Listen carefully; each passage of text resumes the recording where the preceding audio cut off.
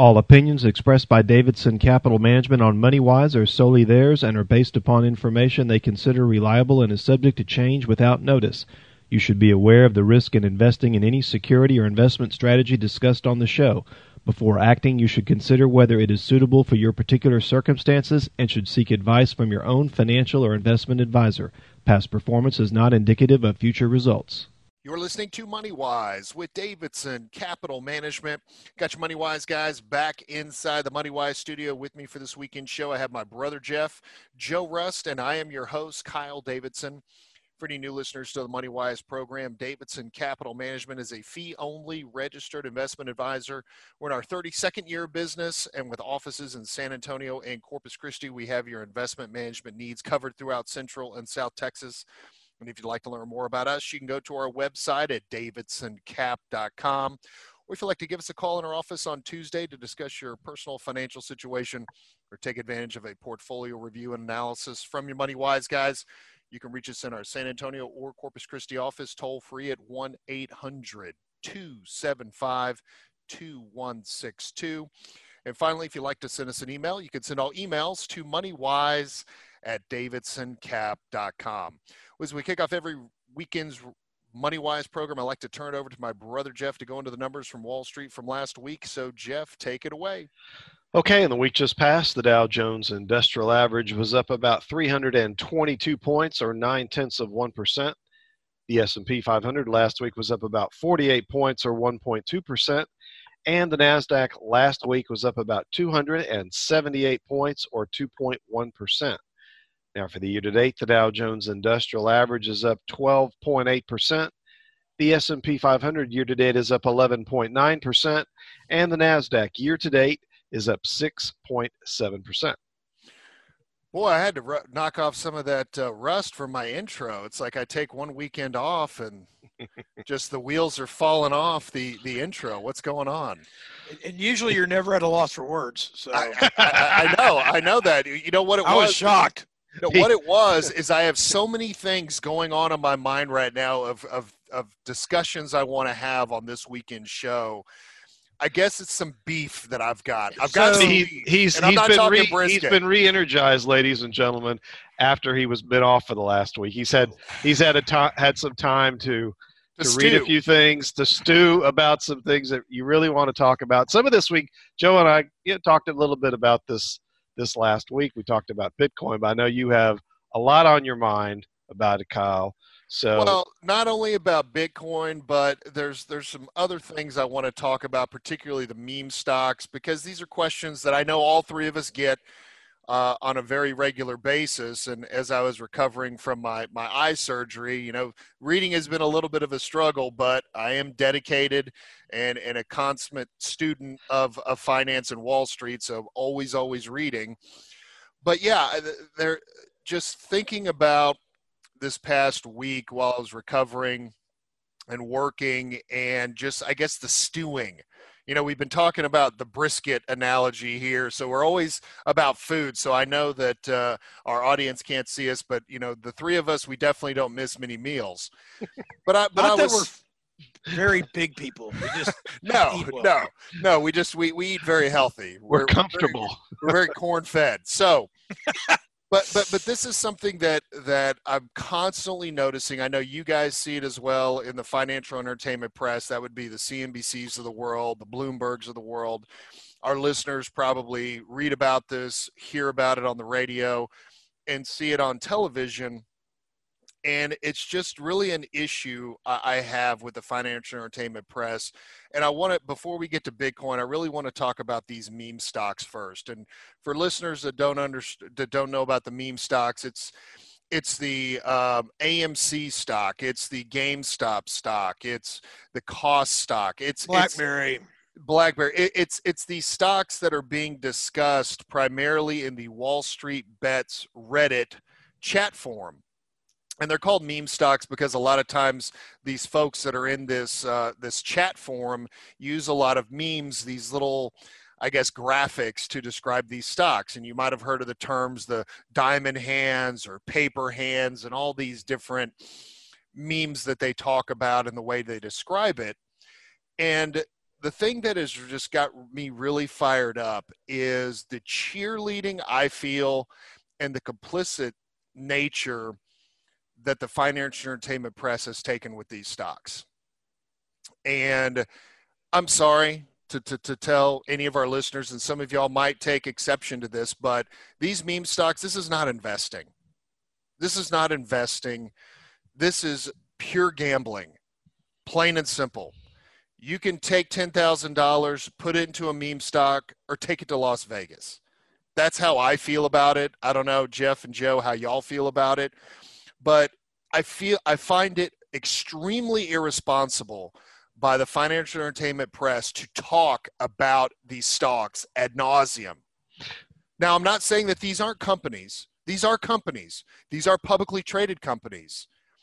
But when I think about investing as a portfolio manager and being in this industry for more than 23 years, when it comes to us buying stocks in our portfolio, the level of research, analysis, fundamental analysis, technical analysis, the screeners that we send the stocks through, the gauntlet that stocks have to run through and make it to the other side to come into our portfolio, and the level of work and dedication we have to our portfolios and our clients. When I see CNBC ad nauseum, Jim Cramer ad nauseum talking about gambles into companies that are publicly traded with little to no fundamentals, it sticks in my craw like no end.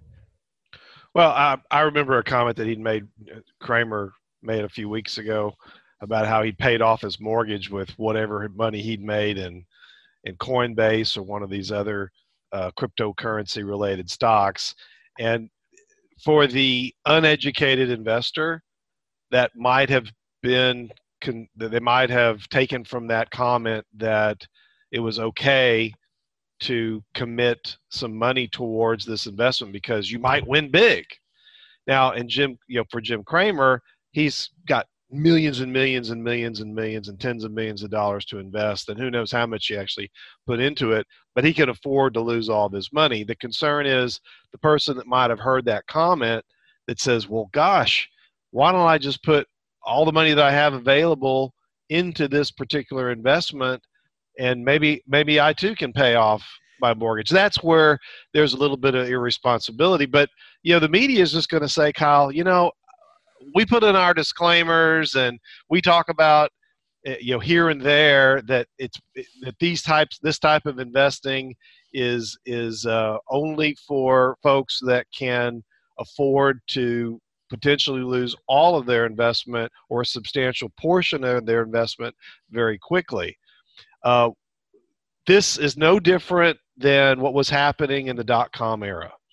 But let me ask you, Jeff, what you just said in terms of what's happening with cryptocurrency and the meme stocks. I am not making that statement for the broader market as a whole, but only in those small portions of the investment universe.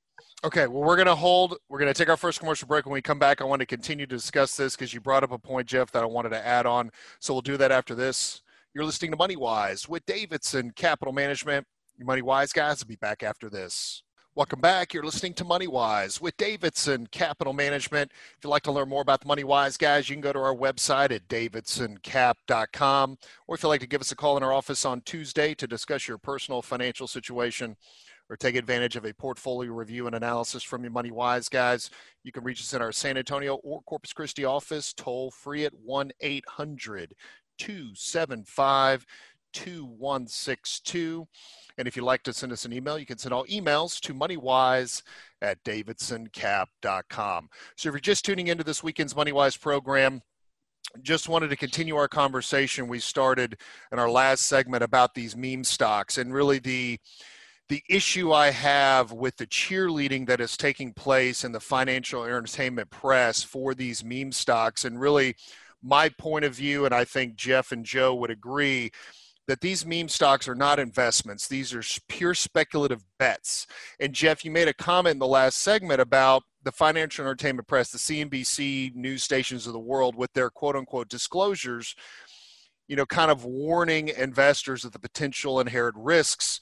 of going and investing into these stocks or putting money, I would say betting money in these stocks. I don't even want to say investing. But here's the funny thing, Jeff. I've never heard them say this. I've never heard Jim Cramer give the warning. I've never heard someone say, well, just be careful that these stocks are extremely risky, and this is really not investing. It's purely a bet. It's a pure speculation. So make sure you're not putting all your money in it. Now, with that said, I would say the only positive that could possibly be coming from these meme stocks is getting younger potential investors interested in Wall Street.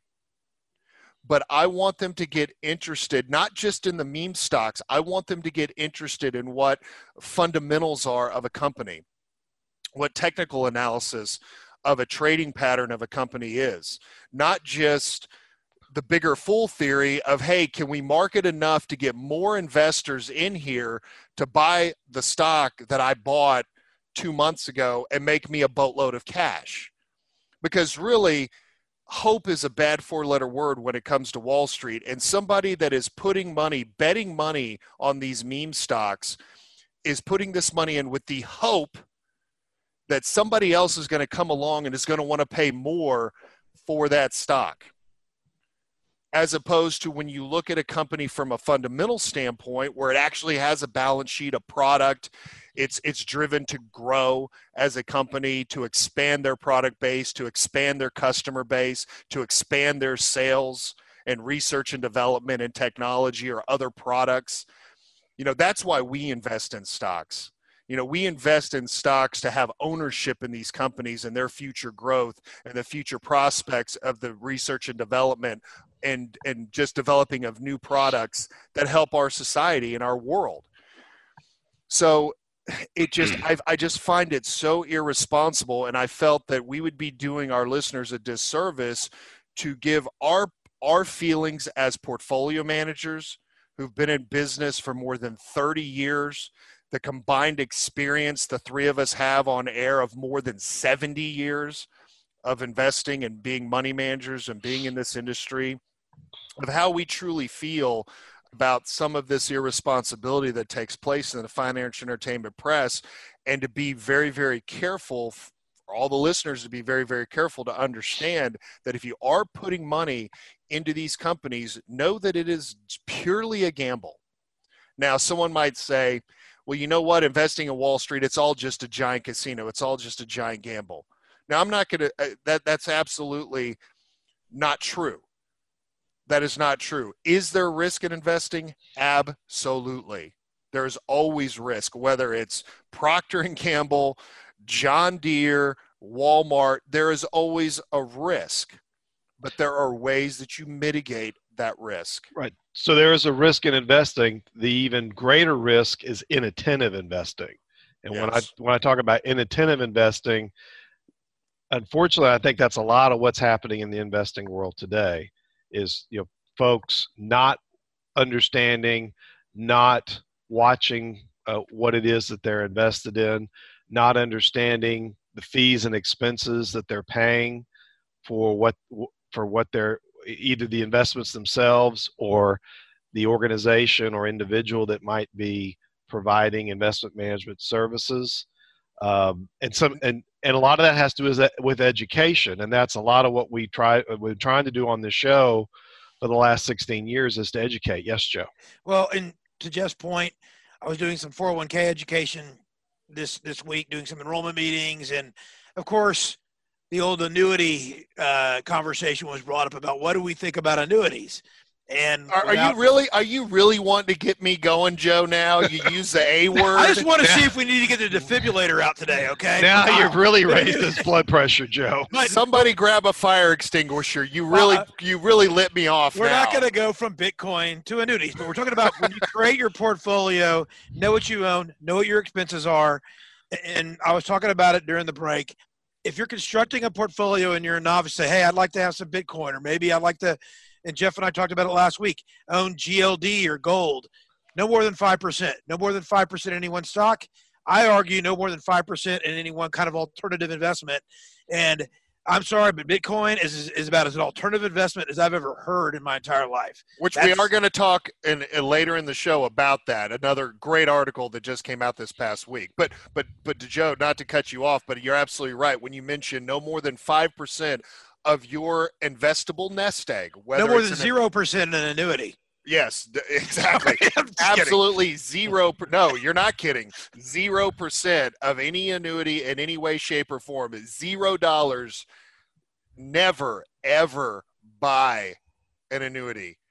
I mean, never, period. We won't talk about that on this weekend show, but if you'd like to learn more, definitely contact us at Davidson Capital Management. We'll give you the full dissertation why annuities are the worst thing, absolute worst thing you could put your money into.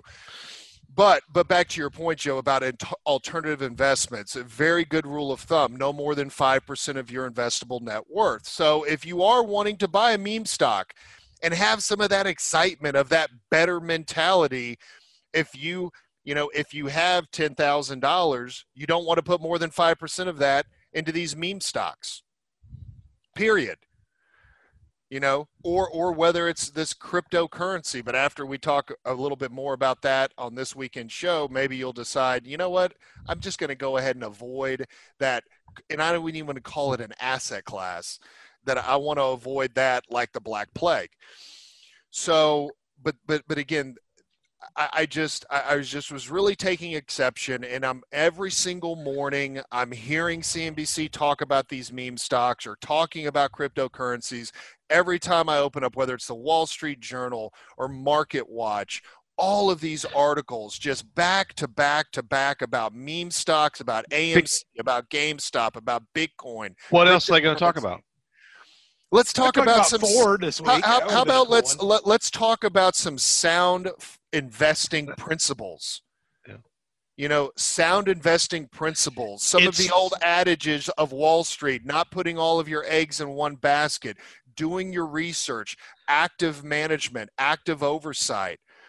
It's not sexy enough, and that's why they talk about it. That is the problem. They have right to there, drive Jeff. rating. They have to drive ratings, and that's how they drive ratings. They drive it by continuing to talk about those asset classes and those specific companies that are capturing the attention of people that have made tremendous amounts of money in short periods of time.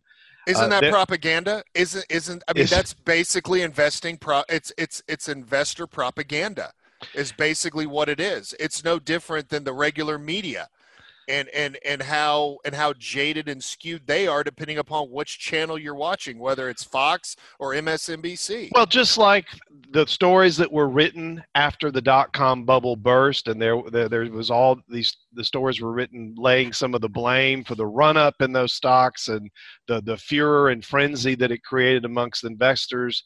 Some of that was laid at the feet of the media, the financial entertainment press, more specifically. I'm sure analysts. I'm sure when yeah, sure, and I'm sure someday when the cryptocurrencies, whatever the end is for those, for that investor, whether it's government regulation, whether it's all the energy that it takes to just generate a Bitcoin, there's already talk about this, being cracked down on. I mean, how much energy is being wasted performing the activity that creates the Bitcoins themselves. The furor behind that is going to increase, and that's going to have an effect on prices going forward.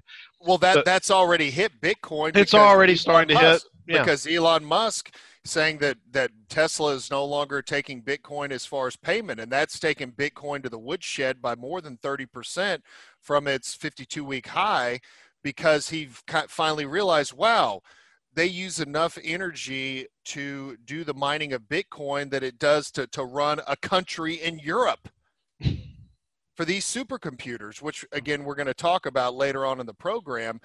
But you're absolutely right. Now it's starting to get pressed for the wrong reason. For a negative reason. For a negative reason.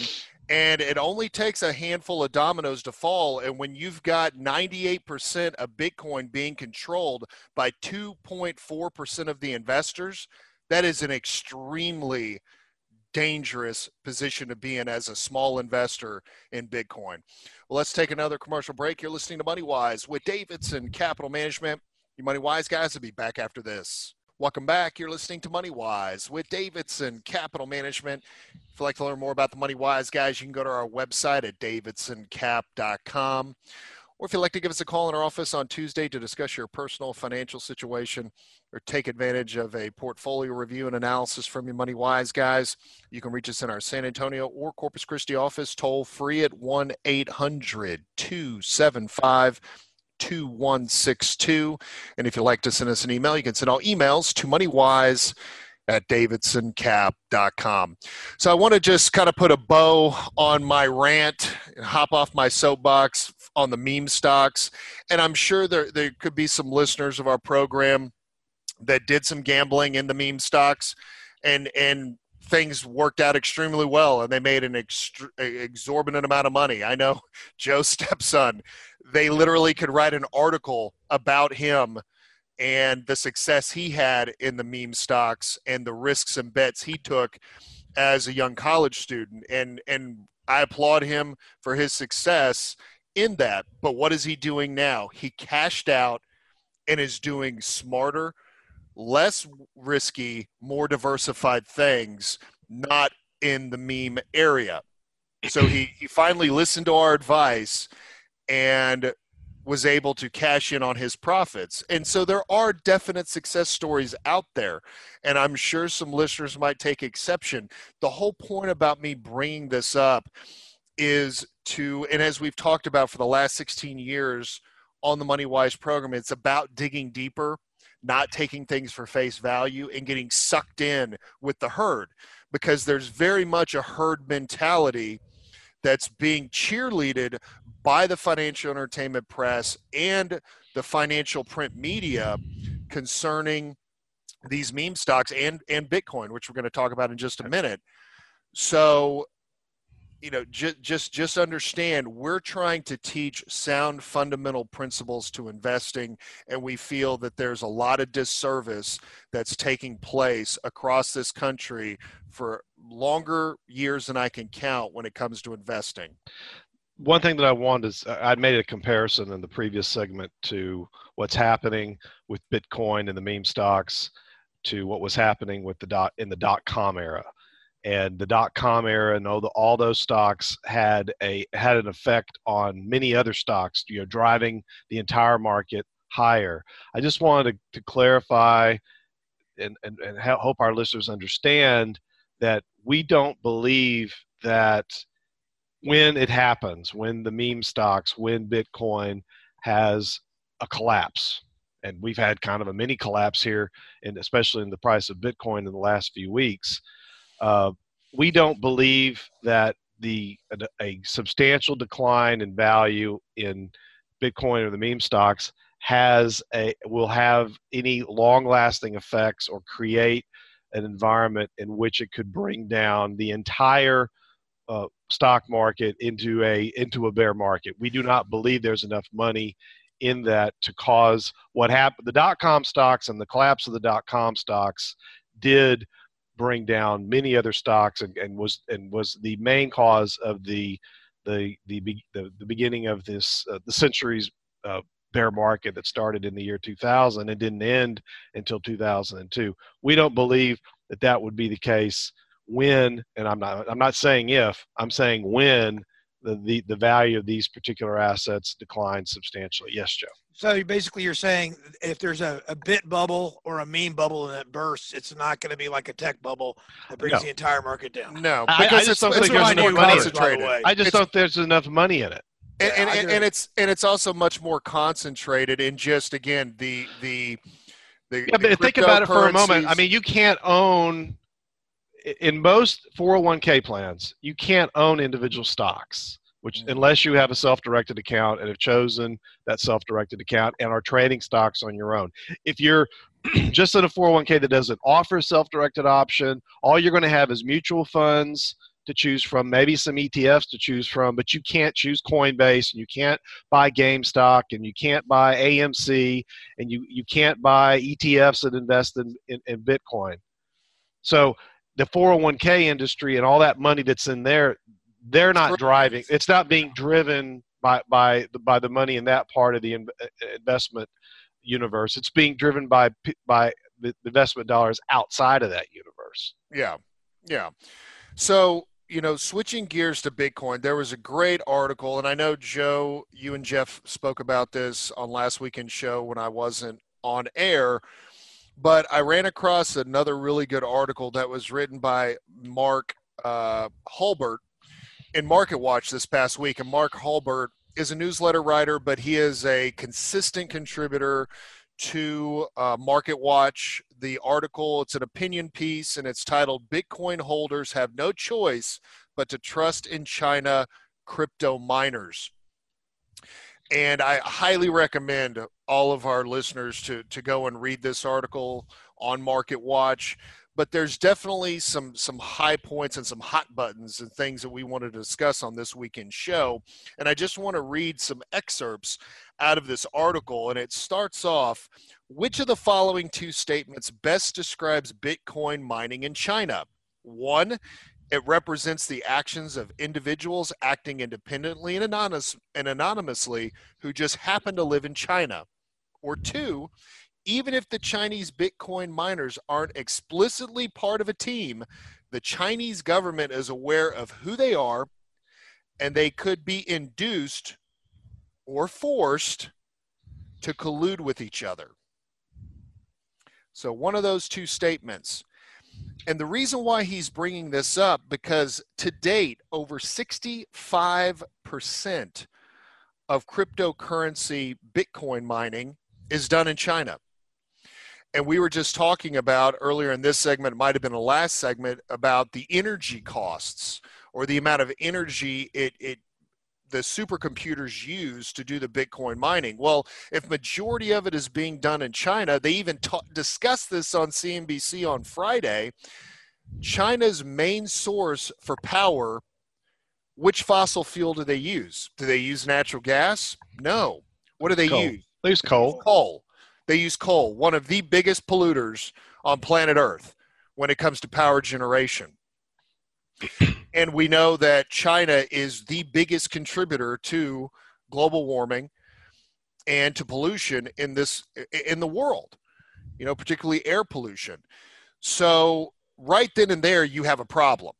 And as we're talking about kind of corporate governance and being aware of environmental impact that Bitcoin mining has, it already has a major black eye just from that point alone. But the other thing that we have to think about is if you're wanting to invest in Bitcoin, being that over 65% of it is mined in China, you are really putting a lot of trust into a communist regime. Now think about that. You're putting your trust that they're acting legitimately, that they're acting in good faith in a communist country.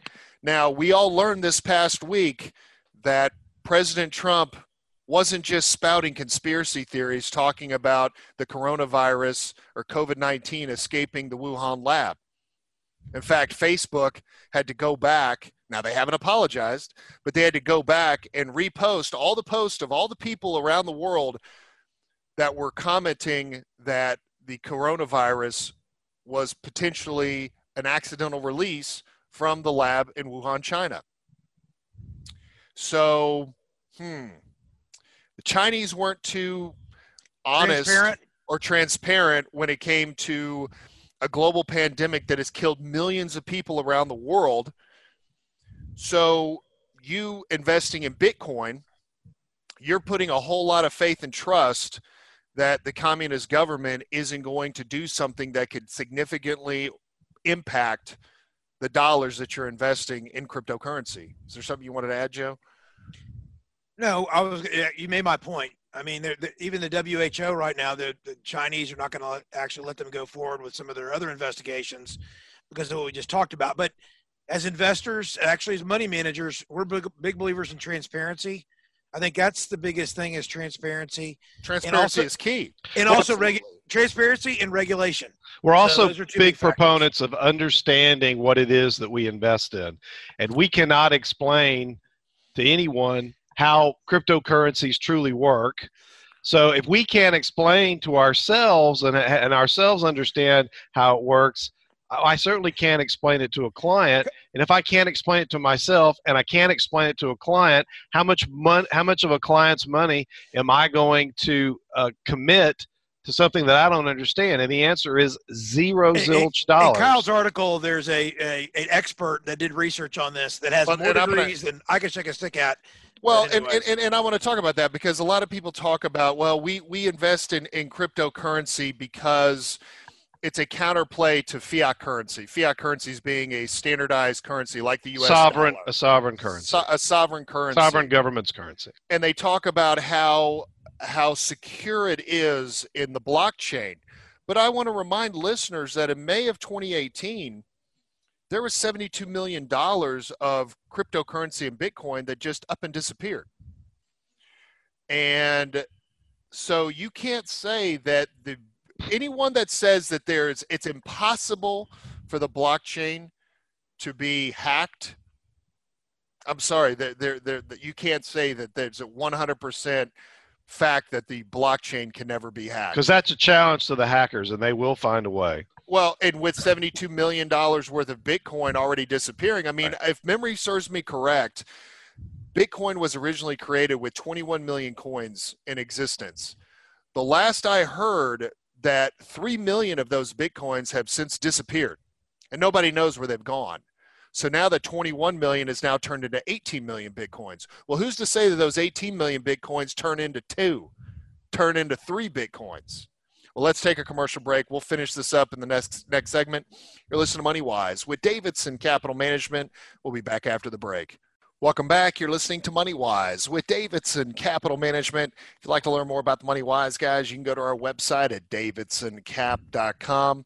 Or if you'd like to give us a call in our office on Tuesday to discuss your personal financial situation or take advantage of a portfolio review and analysis from your Money Wise guys, you can reach us in our San Antonio or Corpus Christi office, toll free at 1-800-275-2162. And if you'd like to send us an email, you can send all emails to moneywise@davidsoncap.com.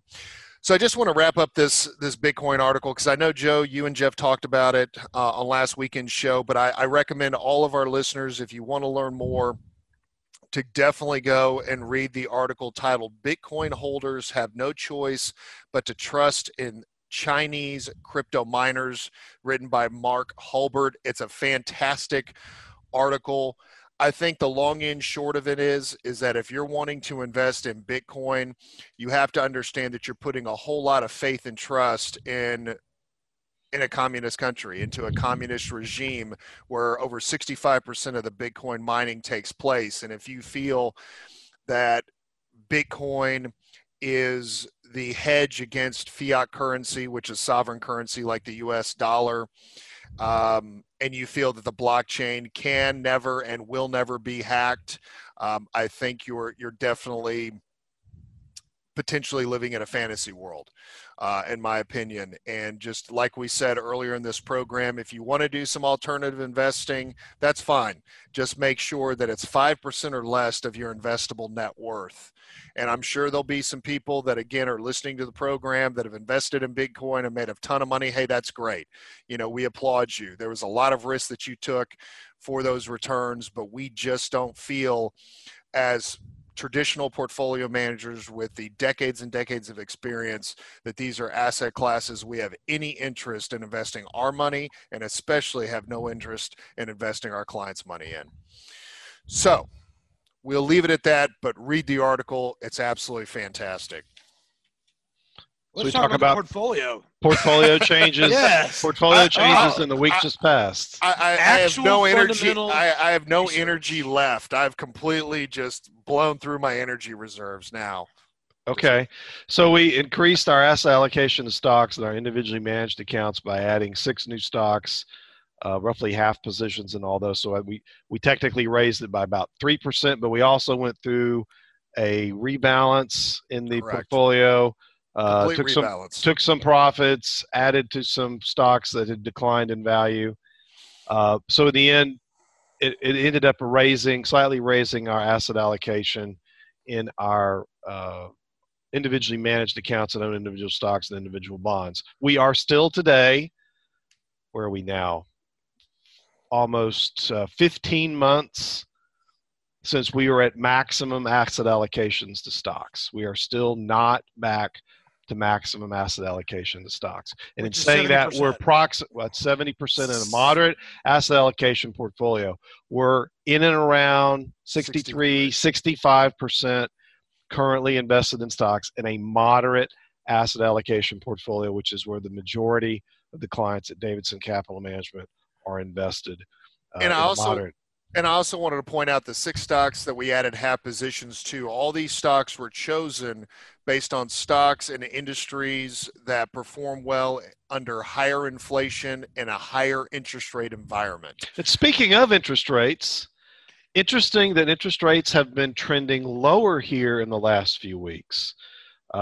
This week just passed, the 10-year Treasury yield was down below 1.6% yield. I remember at one time we were almost at in and around 2% yield on the 10-year Treasury. Even though we got a little inflation number on Friday that the Federal Reserve as one of their variables in tracking inflation, and it was hotter than expected, and the market had virtually no reaction to it. There were several other economic statistics this week: durable goods, pending home sales, new home sales, that were all lower than expected. But I think that's a lot of it's a supply. I think a lot of it is a supply issue, not really a demand issue. Yeah. Weekly jobless claims were down again to the lowest level post-pandemic, a 14-month low, which bodes well for the May unemployment number that will be coming out next Friday. I think that's June the 3rd or 4th.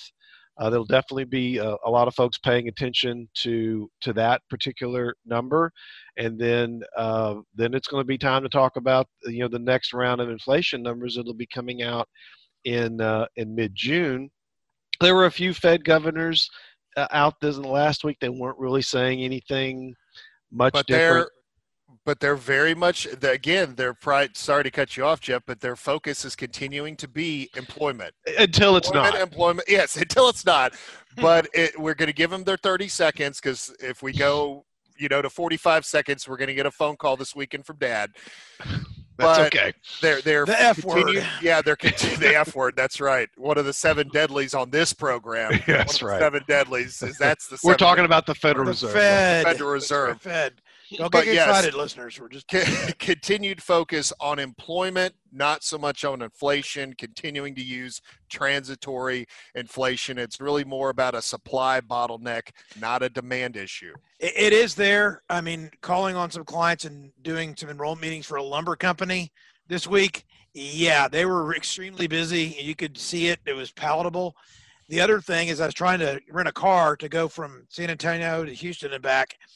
And $100 for a compact car for a day. Wow. So there's some transitory inflation right there. Yeah. So, well, I know we're coming up to the top of the hour, but before we get to the top of the hour, I wanted to do a couple things. Of course, I wanted to wish every listener, every fan of the MoneyWise program a happy and safe Memorial Day. And again, thank every single service member and the sacrifice that they made for our country. From the beginning of the founding of our country. So we really appreciate the sacrifices that they make.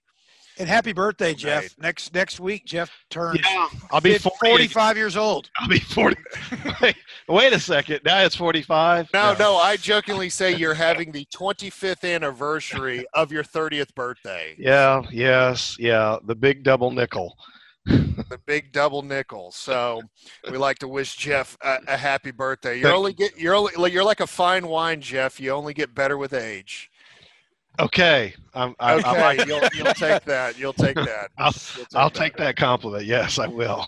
But one other thing again, wanted to mention all the listeners, and I know we mentioned it briefly, but if you'd like to learn more about our feelings about the meme stocks, whether Bitcoin, how we feel about that, and why we dislike, I mean, closer to the H word about annuities, meaning hate annuities, definitely give us a call at 800-275-2162. We'd be happy to discuss that with you. And with that, we're coming up to the top of the hour break. So for listeners of MoneyWise in San Antonio on 1200 WOAI, we'd like to thank you for listening to this weekend's MoneyWise program. If you'd like to catch past MoneyWise programs, you can always go to our website at davidsoncap.com. And for listeners of MoneyWise and Corpus Christi on 1360 KKTX, stay tuned, because when we come back from the top of the hour break, we'll be diving into the second hour and going into more investor education. So stay tuned, and we'll do that after this. You're listening to MoneyWise with Davidson Capital Management. All opinions expressed by Davidson Capital Management on MoneyWise are solely theirs and are based upon information they consider reliable and is subject to change without notice. You should be aware of the risk in investing in any security or investment strategy discussed on the show. Before acting, you should consider whether it is suitable for your particular circumstances and should seek advice from your own financial or investment advisor. Past performance is not indicative of future results. Welcome back. You're listening to MoneyWise with Davidson Capital Management. I've got my father, John. I'm your host, Kyle Davidson, and we are diving into the second hour of this weekend's MoneyWise program. Now, if you'd like to learn more about the MoneyWise guys, you can go to our website at davidsoncap.com. Or if you'd like to give us a call in our office on Monday to discuss your personal financial situation, you can reach us in our Corpus Christi office at 906-0070 or toll free at 1-800-275-2162. And if you have an investment-related question or topic you'd like for us to discuss here on the MoneyWise program, you can send all your emails to moneywise@davidsoncap.com. And if you missed the first hour of MoneyWise, you can go to our website, again at davidsoncap.com, click on the radio show link where you can listen to today's show as well as past MoneyWise shows. And you can also subscribe to our iTunes feed by clicking on the blue note in the upper right-hand corner of the homepage of our website, again at davidsoncap.com. Well, as we're in the second hour of the weekend's MoneyWise program, we always like to use the second hour for investor education.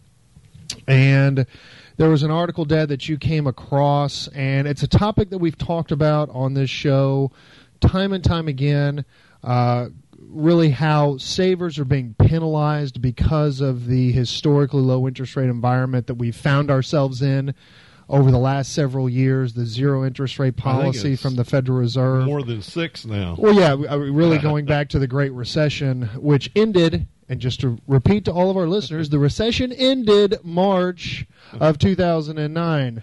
Or excuse me, June of 2009. That March 2009 was the proverbial generational low of the stock market, but the recession ended in June of 2009, although I think there was a poll that was done by Fox News not too long ago in May that stated that, what was it, 60 or 70% of the... I think it was more than 60% of respondents believe we're still in a recession. And we're not.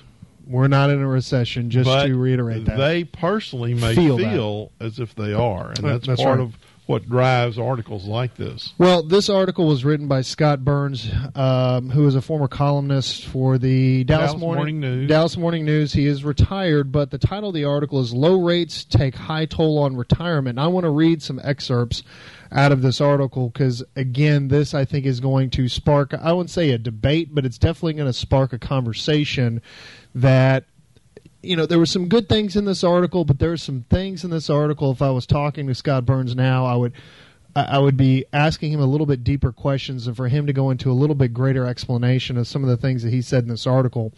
But from the article, no one knew it at the time, but the 80s were the golden age of retirement. Pensions were generous back then. Whether you invested in stocks or bonds, the proverbial wind was at your back. Both provided handsome annual returns. Many retirees found themselves with more money, a higher standard of living than they had enjoyed while working. Who knew? No one had a clue about how good things were. Retirement will be more difficult the next 30 years than in the last 30 years. The returns on stocks and bonds are expected to be lower in the future than they have been in the past. Many provided a yield of 4%, and the long-term average yield has been about 3%. Today's stock yields are lower than 2%.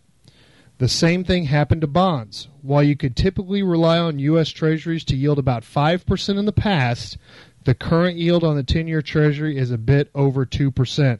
Those two factors suggest that a typical balanced portfolio of 60% stock, 40% bond, which could be expected to provide an 8% annualized return in the long term, in the long-term past, might now be expected to return 6%, meaning that a 30-year portfolio survival rate has moved from 94% to 77% because of the low interest rate environment that we're in and the expected future rates of return of the market. But here's some things that I'd want to say. Well, let me say something first. Sure. Go ahead. Let me get my thought in here. Okay. First of all, the 80s was not the golden years to retire. You retire when you retire. Now, the vast majority of people that retired in 1980 are probably no longer alive today. Would that be fair to say? Yes. And I'm sure if we went back and talked to these people, they would not feel that they retired in the golden age of retirement, considering the fact what the stock market has done since the 80s and what inflation rates are today versus what they were then. Then the inflation wolf was firmly at the door. We had suffered tremendously under the Carter administration in the 70s, the Arab oil shock of the 70s, the fact that energy costs were doubling and tripling, utility costs were just sky high. In 1987, if you were a retiree, you would have suffered a decline in one day of more than 20%. And the Dow Jones Industrial Average. I don't think anyone would have said October was the golden age to be retired. October of 87 would have been the golden age. So Scott Burns was writing for the Dallas Morning News in that time, and I just happened to be managing portfolios in Dallas at the same time. And I was dealing with the individuals who were retired, and I was talking to these people. And I can say with certainty that their feelings towards the future was no different than it is the people we talk to today. They did not believe they had enough money to live comfortably, and they were concerned about outliving their money. The rising costs of health care was very much present in their lives, and we are so much farther along in our health fitness today as we opposed to then. We did not have all the treatments for hearts and cancer that we have today. So it was not the golden age of retirement. Retirement is retirement. You are only going to retire once. You can't go back and say, hey, I wish I'd have retired. Just to show you how silly that statement really is, I know that when I worked for Central Power and Light in the early 70s, they told me that my retirement, if I stayed till I was 65, they projected that I would be getting $22,000 a year, almost as much as a vice president was making at that time. And wasn't that going to be a wonderful retirement? Well, no, I get more than that today in Social Security. I couldn't live on $22,000 a year. That was not the golden age of retirement. And that's the one thing that I would kind of take Scott Burns to task about in this article, is that everything is relative in its specific time. Yes. Everything That's is relative. What I'm saying. Exactly. When you were at CP&L way back in the early 70s making $22,000 a year, you're thinking, wow, back then. No, I was just trying to make 10. No. I'm saying as far as in retirement, yes. You're thinking to yourself, wow. I mean, I'd be on Easy Street. Wow, exactly. And so, again, going back to this golden age of retirement 30 years ago, you have to look at a lot of different factors 30 years ago. Sure, 10-year treasuries were paying 12, 13, percent, 14%. But where was monetary inflation? And we're going to have to pause right there to hold that thought and come back, because I want to dig a little bit deeper into this article and again, talk about how retirement is relevant and the point of time when you're actually retiring, and looking in the rearview mirror is not a good thing. You're listening to Money Wise with Davidson Capital Management. We'll be back after this. Welcome back. You're listening to Money Wise with Davidson Capital Management. If you'd like to learn more about the Money Wise guys, you can go to our website at davidsoncap.com. Or if you'd like to give us a call in our office on Monday to discuss your personal financial situation, you can reach us in our Corpus Christi office at 906-0070 or toll free at 1-800-275-2162. And if you'd like to send us an email, you can send all emails to moneywise@davidsoncap.com. So continuing this article from Scott Burns, low returns take high toll on retirement.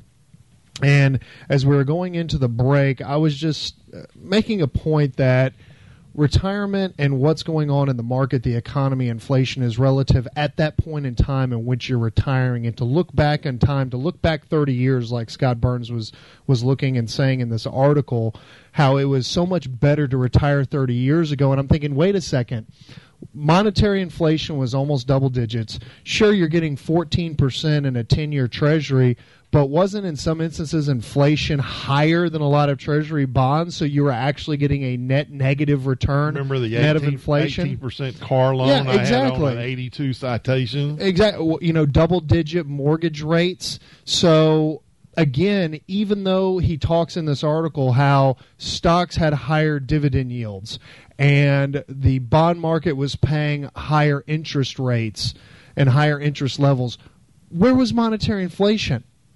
What was the actual net return after you take this out? Negative. It was negative. So if you look today, and we know that everyone's inflationary rate is different. It's the same. It's a true statement today, as it was 30 years ago, as it was 50 years ago. Everyone's inflationary rate's different. The government puts out their statistic, but if you've got kids in college, you know what your inflation rate is. You're a high consumer of health care, you know what your inflation rate is. So the government statistics are a lot of times meaningless to the individual in retirement, but I would say back then inflation was a lot worse than it is today. And even though we have, let's say, a 2.3% 10-year treasury, based on the governmental statistic of 2% inflation, you're actually net positive, net of inflation. Which wasn't the true any time in the 80s. That's right. The late 70s or 80s. Now, one other point I totally forgot is that there was no 401k plans in the 60s and 70s. That's right. So if you change jobs, which most young people do, if you left Westinghouse and went to work for CP&L, you left CP&L and went to work on Wall Street, every time you changed, whatever your defined benefit plan you got nothing transferred. It wasn't until the 401k was created in the 80s where I was able to start putting money in and getting matching funds from my employer, which eventually led to the 401k that I was able to use to start the company. So if we go back today, as young people jump jobs and change jobs, if they will carry their 401k with them, not borrow against it, and continue to keep their funds, their retirement would be substantially better. Very big point. And because the only way you had a really good retirement in the 60s is if you spent 35 years with the same company. You had to stay. Which you could do. Yeah. Now, today what you will find, at least this is what I find, people my age, the people who have worked for the federal government or work for the school systems right now tend to have the better retirements because they didn't have Social Security. Their money went into this Texas teachers' retirement. So they actually have pretty good retirements versus their peers and were able to retire earlier because of that. And so... But you know what they get, though, Dad, now with TRS? They can do external saving through payroll deductions into 403Bs on top of their TRS. Yes. So their retirement... I hope they're doing that. Well, one of our newest clients did that and has set themselves up for a very comfortable retirement because they paid themselves first, but they went above and beyond what the state was providing them.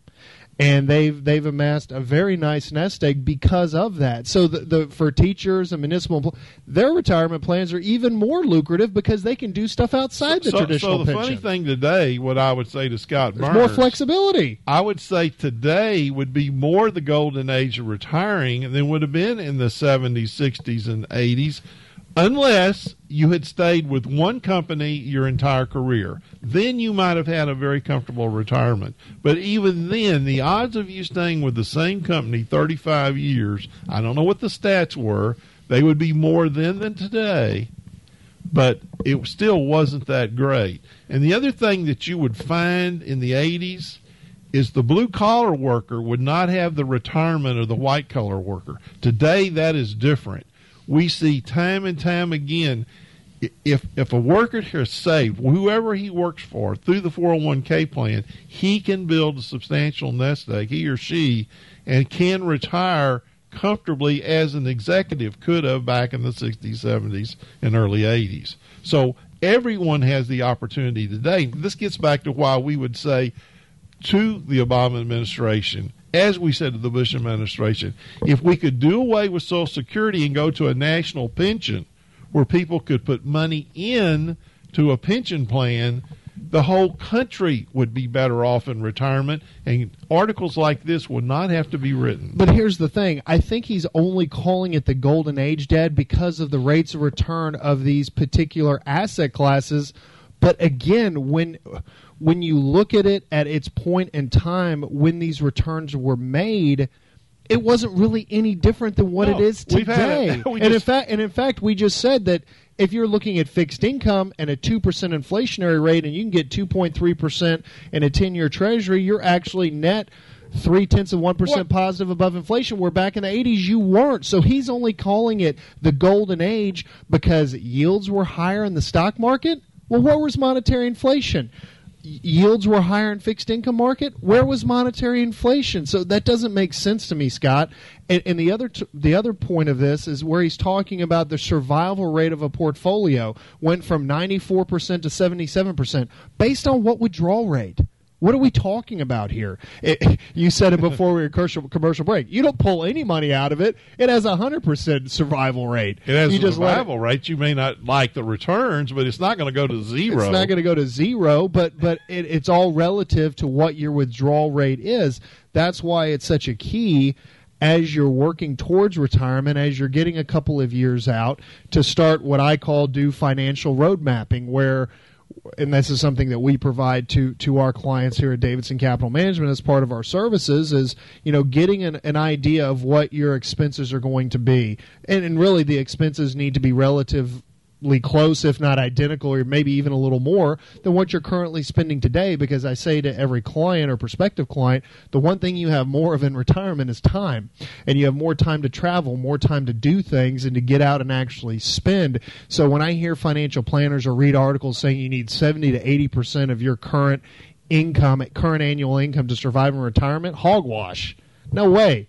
You need 100%, if not a little bit more, because you have more time. Unless you're going to be extremely frugal. And again, I think if you're used to eating steak 2 times a week, you're not going to go to eating PB&J 2 times a week or rice and beans. You're going to want to continue to maintain that lifestyle. Peanut butter and jelly. Yeah, PB&J. Sorry, you had me going there. How'd you call it on the PB&J? I was trying to figure out what yeah, you're not going to go eating peanut butter and jelly just so you can retire. So if you're not sitting down and figuring out what your monthly budget is, and you don't take a look at the value of your nest egg and determine and figure out what kind of annual withdrawal rate am I going to have to draw off this nest egg in order to cover my living expenses, and if they're not matching up, I mean, if you're having to pull 8, 9, 10, 11%, it's not going to survive. No, it's not going to survive. I can assure you of that. There is no money manager that's going to be able to do that. And not do it prudently. I mean, if they're going to you go with 100% stocks. Not always. You can't do that. Not even 100% stock. I'm saying, to get that kind of return, you're going to have to be 100% stock. And again, that's extremely, extremely dangerous if now you've taken yourself out of the workforce. And so if you find yourself doing this exercise and realizing that you're having to pull out, high percentages in order to cover your expenses. One, you've not saved enough. Two, you haven't gotten your expenses low enough.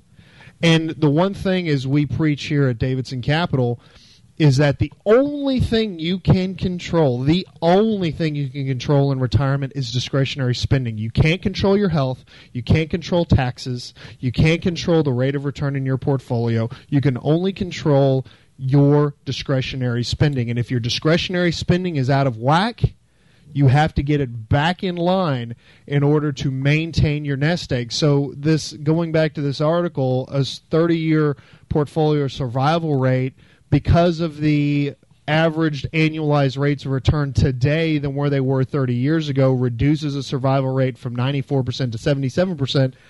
Based on what, Scott? You're being a little vague here. Let's get into the nitty-gritty and figure out what the withdrawal rate is. Don't just say that rates of return were better in the 80s. Well, yeah, he's not real rates of return. But he's looking at everything in a vacuum, as opposed to being more in, relatively speaking, in today's time. It's not. This doesn't happen in a vacuum. And the one thing that he also forgets, population growth was a lot smaller back then. We're continuing to grow.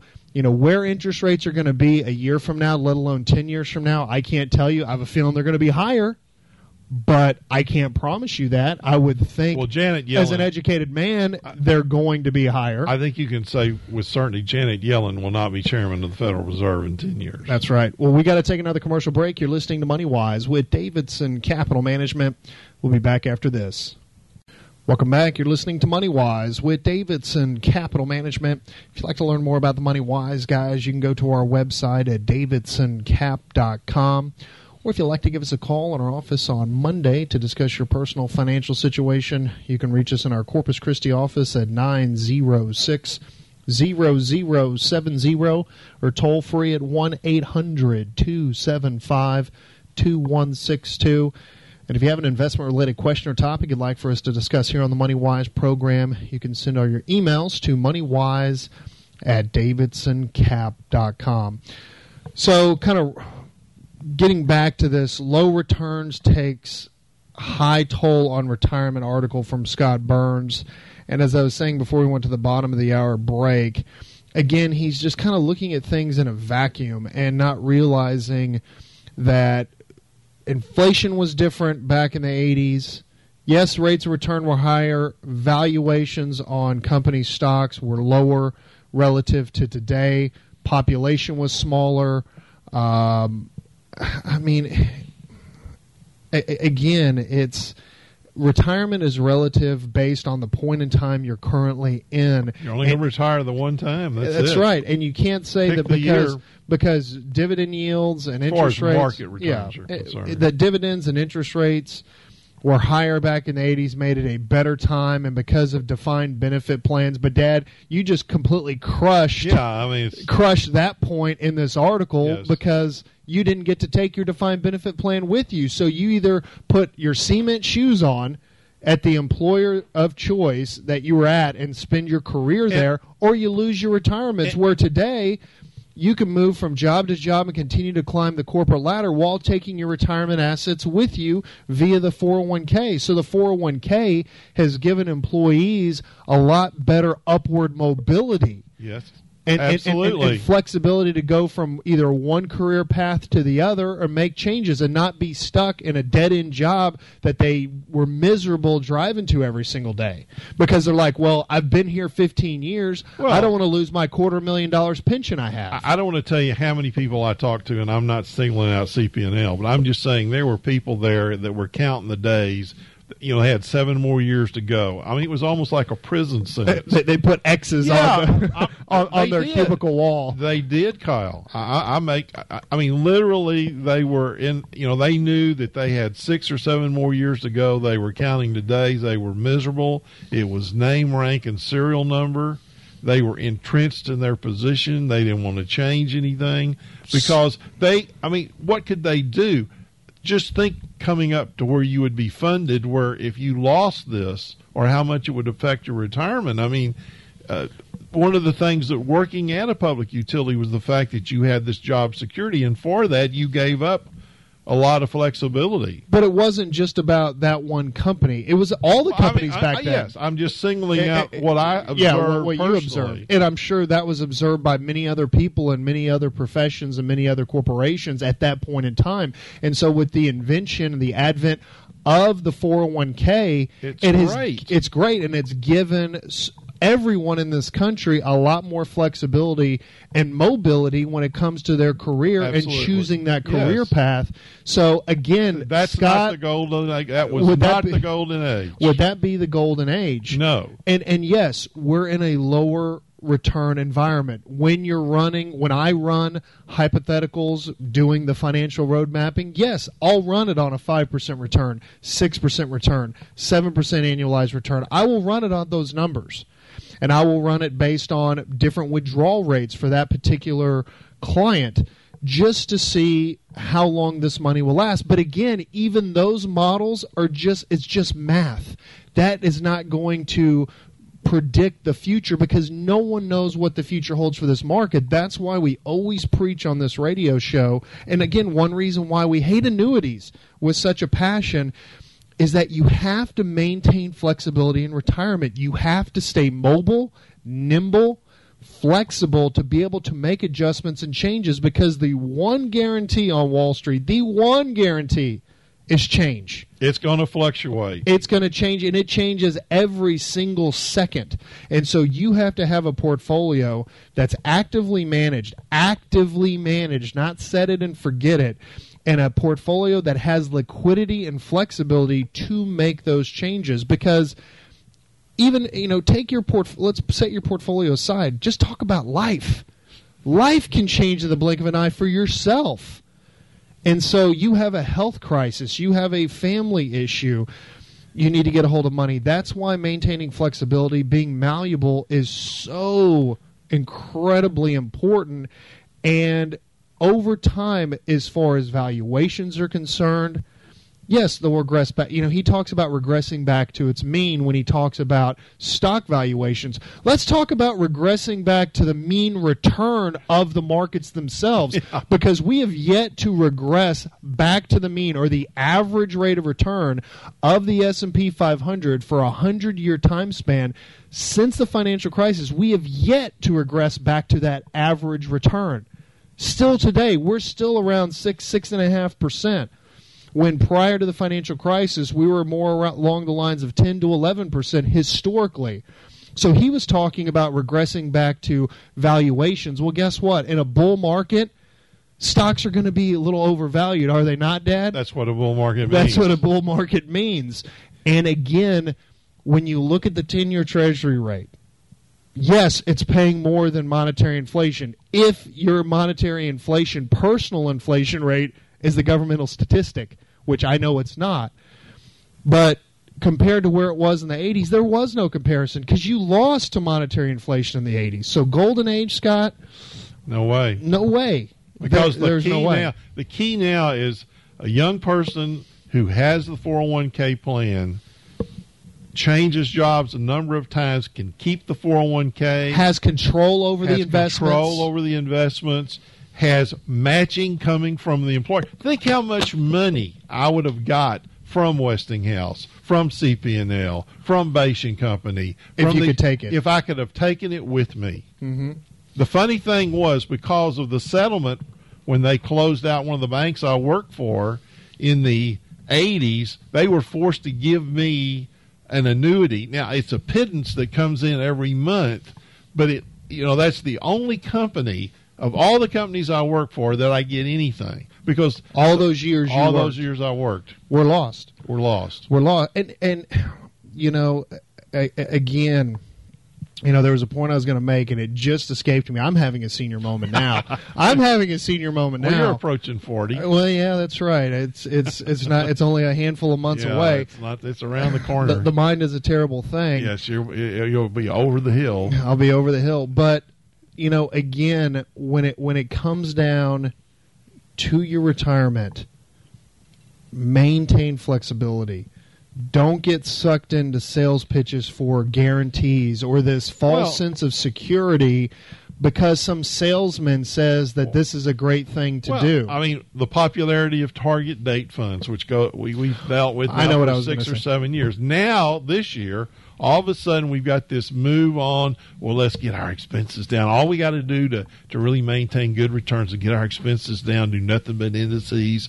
Let's just turn this money over to this computer, and they're going to run my money in this computer really inexpensively. You've thought of it. It hit me. Here's something else that's vastly different today than in the 80s.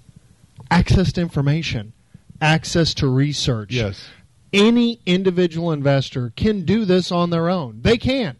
And I know we're a registered investment advisor. We're a professional money manager. And I'm telling you, you can do this on your own. You do have the tools available to manage your assets on your own. You can go completely alone. You don't need anybody. You've got discount brokers out there that can be there to be a sounding board for you. And you've got research tools out the wazoo.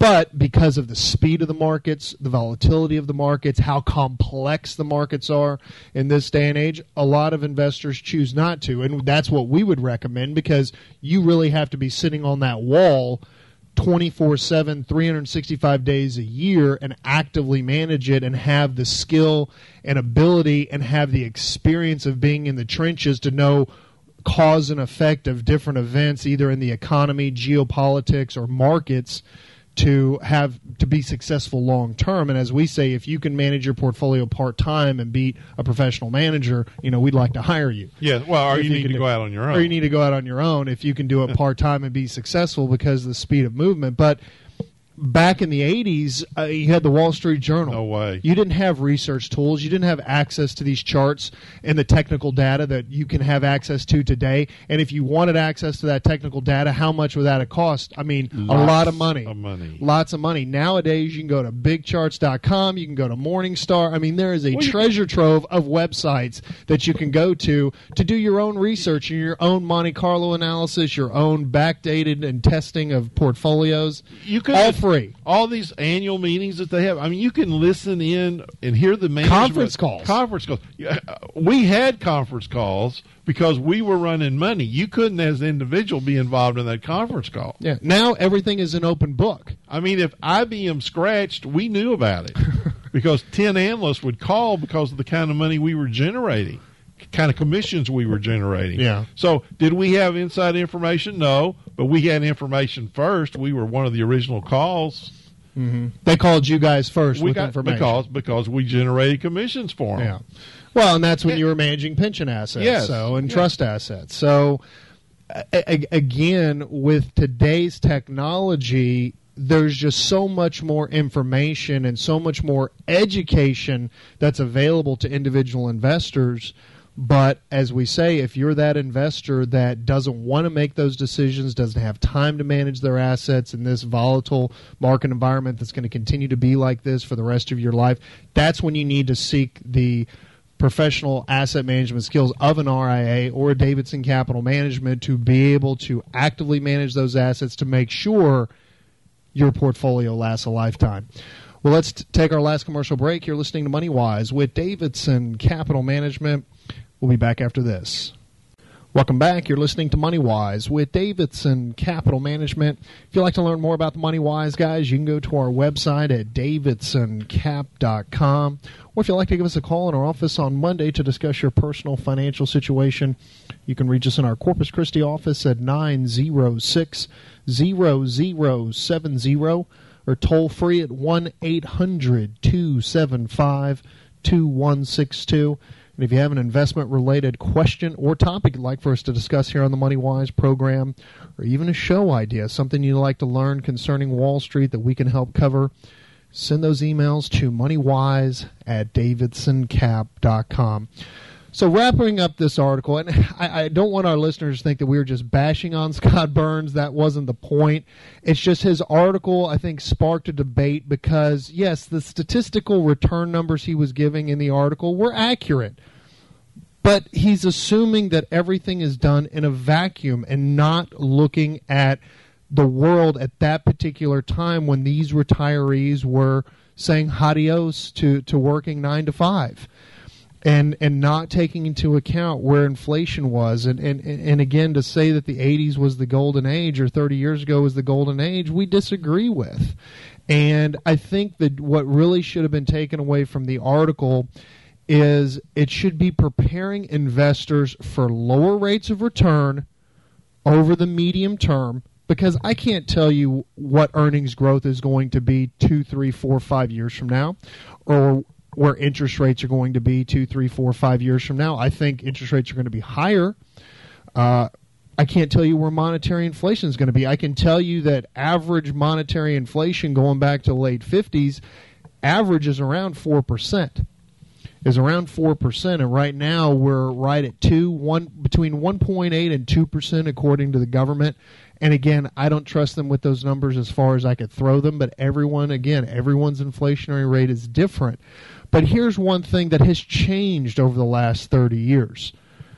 More corporations have come into existence. Technology, both be it computer, hardware, software, biotechnology, new companies, new ideas, innovations that were not even thought of 30 years ago have been developed and are continuing to expand and increasing the pace of future developments because of technology. We've seen explosive population growth. We have seen economies that were fledgling to becoming more developed economies. And we've gone from being on an island maybe by ourselves back in the 80s. I mean, Dad, I was a little boy. You'd have to tell me if the U.S., I mean, we're always going to be the number one superpower, but from an economic standpoint, was it kind of the U.S. and everybody else? Well, I mean, that's the way I looked at it. I mean, we still always seem to be the head of the dog, so to speak. And so now we're seeing economies around the world developing and getting stronger and getting bigger, and it becoming a world economy. Well, in the 80s, Japan was thought to be a threat to the United States, just like China is thought to be an economic threat today. We're talking economic threats. I said economic threat. Okay, just want to make sure. And so, as I said, I look at China differently because of your age. Because of my age in the Korean War, the fact that was the first thing I can remember. So they were the enemy. So nothing has changed. I don't trust them, never will trust them. There were people from World War II that had the same problem with the Japanese, rightfully so. Think about it. I know. So you can understand in the 80s, these people weren't feeling very comfortable about Japan. So these things, the market is always the same. It is greed and fear, but it's always different. It's always growing. There's more flexibility. There are vast more choices today of where to invest than there was back in the 80s. Not including products. Different products and way investments are packaged. And the only thing that's the same today as it was in the 80s is Wall Street has not changed. I would say they are the same group of people they were in the 70s when I went in and became a broker. They have never changed. Their job is to sell product. Their job is to make money for the firms they work for. They hope their clients make money. That has never changed. They are always going to give the client what the client will buy, not necessarily what the client should be buying or what they need, but they will provide. This explosion of annuities came out of fear. That's right. We will live to see why annuities are just another product, not a product that should be used to the extent that it's been used over the last 20 years. And being sold at the pace that it's being sold. So all things will change. I do think that we will see an interest again in investing in commodities. With commodity prices down as low as they are, to me, if you looked out 3 or 4 or 5 years, investing in real things as far as commodities, to me, would look like a good thing. But I think if you run the exercise that we talked about earlier this hour about figuring out what your monthly expenses are, looking at your nest egg, and if you're having to withdraw more than 7% out of your nest egg per year, you need to go back and adjust your budget, your lifestyle, or you're going to have to work longer and save more before you ride off into the sunset, because, again, because of the lower interest rate environment, the lower returns we've been seeing in the stock market, we don't know what it's going to look like 10 years from now. No one does. And even though we're in this bull market, there's going to be many bull markets to come. And as we've always said on this program, retirement is just the 50-yard line. It's not the end zone. And so you have to maintain that flexibility. You have to maintain active management, active oversight of the portfolio. As we have always preached, going on almost 10 years on the MoneyWise program here on 1360 KKTX, you have to be in a balanced portfolio. And balanced means different things at different parts in the market, at different times in the market cycle. Right now, 60-40. Could be 50-50. Could be 70-30 stocks to bonds. And the reason it's 60-40 or 60-35 or whatever has to do with the fact that we've had this run in the stock market, and as the stock market gets higher, obviously we're due a correction. It's been a few years since we've had a 10% correction. So when you see things like that, you have to have the flexibility to adjust. The balanced portfolio today is totally different than what the balanced portfolio would have been in 1989 when I started the firm. The returns are totally different. The environment is totally different. But and that'll be the same in the future too, Dad. But it's the flexibility that comes from that philosophy. That's right.